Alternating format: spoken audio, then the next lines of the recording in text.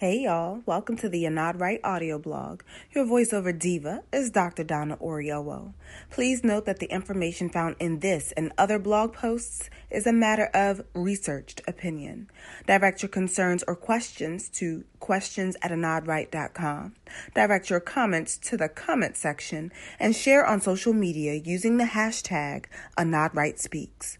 Warning, content on the audio blog may be different from the written blog. My thoughts too fast and my mouth too quick.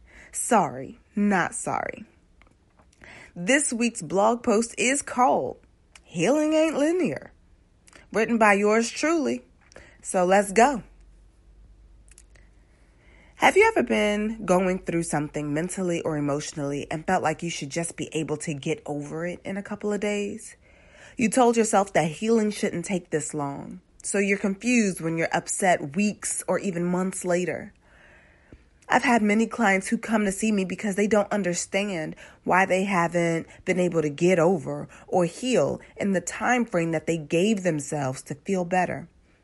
And I'm going to tell you, like I told them, healing is not linear. It's a process that takes time, and it isn't something that you can set a deadline for. It's like grief in that way. It doesn't just follow whatever pattern you're hoping that it will follow, and in a year you'll be over it. Mentally healing can be very similar to healing from a physical problem. If you follow on the Anod Right blog or you follow on Instagram, then you know that I have fibroids. Right before the holiday break, I had an abdominal myomectomy, which basically means they cut open my abdomen as though I was having a C-section to give birth to some of my largest fibroids. 23 of my fibroids came into the world that day. Through that process, I figured, I'll just start to feel better day after day, a little bit better one day, then the next, and then the next.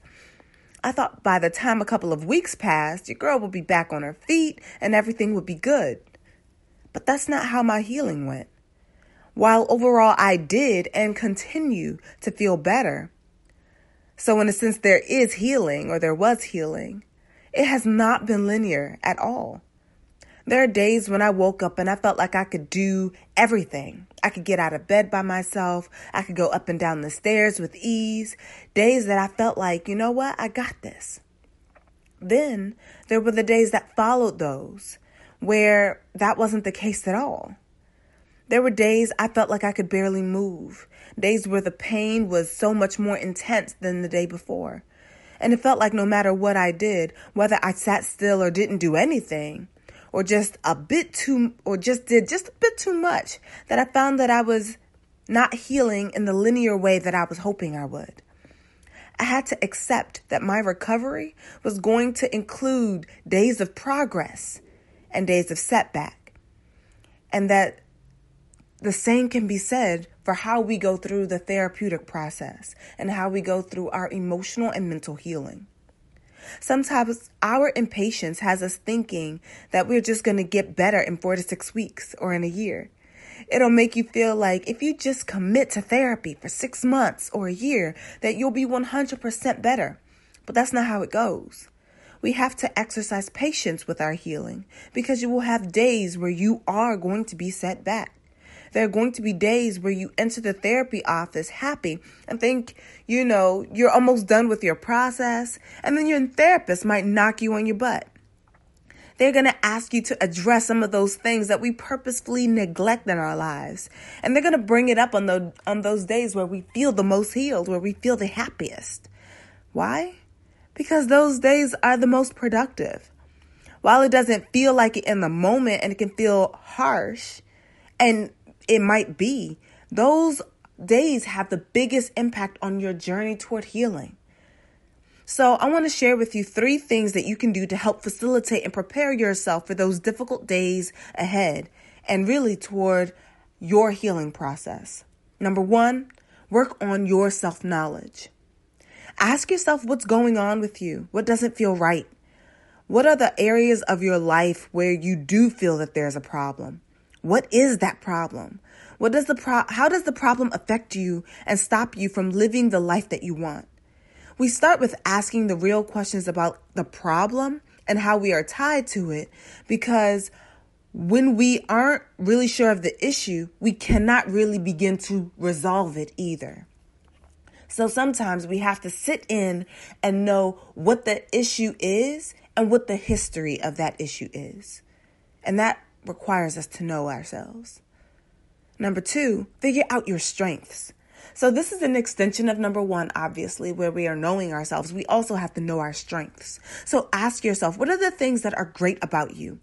These strengths don't have to be directly related to the problem that you've identified.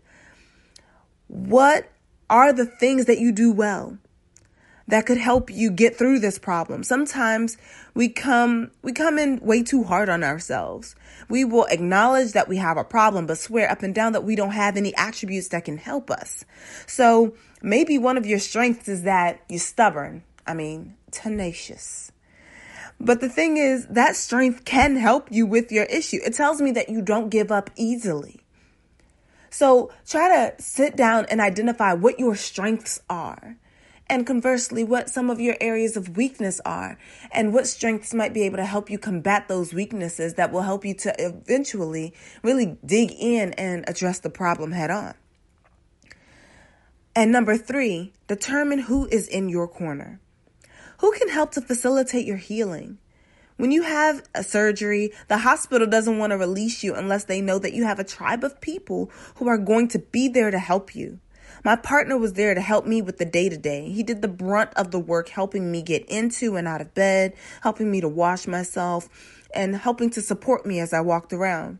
He was there for that. But the rest of my tribe still showed up. People who would show up at my house to help us cook, clean, do dishes, or just hang out because they knew I needed to see another adult's face. These are the people, my tribe, that helped me in the process of my healing. In the process of your healing, who is making up your tribe? When you think about where you are mentally and emotionally, who are the people that can help to facilitate your healing? These are the 3 things that can help to facilitate healing. But one of the most important things to remember is that you will have setbacks, regardless of how well you know yourself, how well you know your strengths and employ them, and despite who is in your corner. Setbacks are a part of the healing reality. Healing doesn't mean that you'll be happy all the time, but as long as you know yourself, your strength, and you have a supportive tribe, you have the tools that you need to get through it. All right, y'all. Remember, comment below, share this with somebody else, and let's really talk about how we facilitate our own healing. What are some of the steps that you use? Because those steps can be the things that someone else is looking for. All right, y'all, I'm out.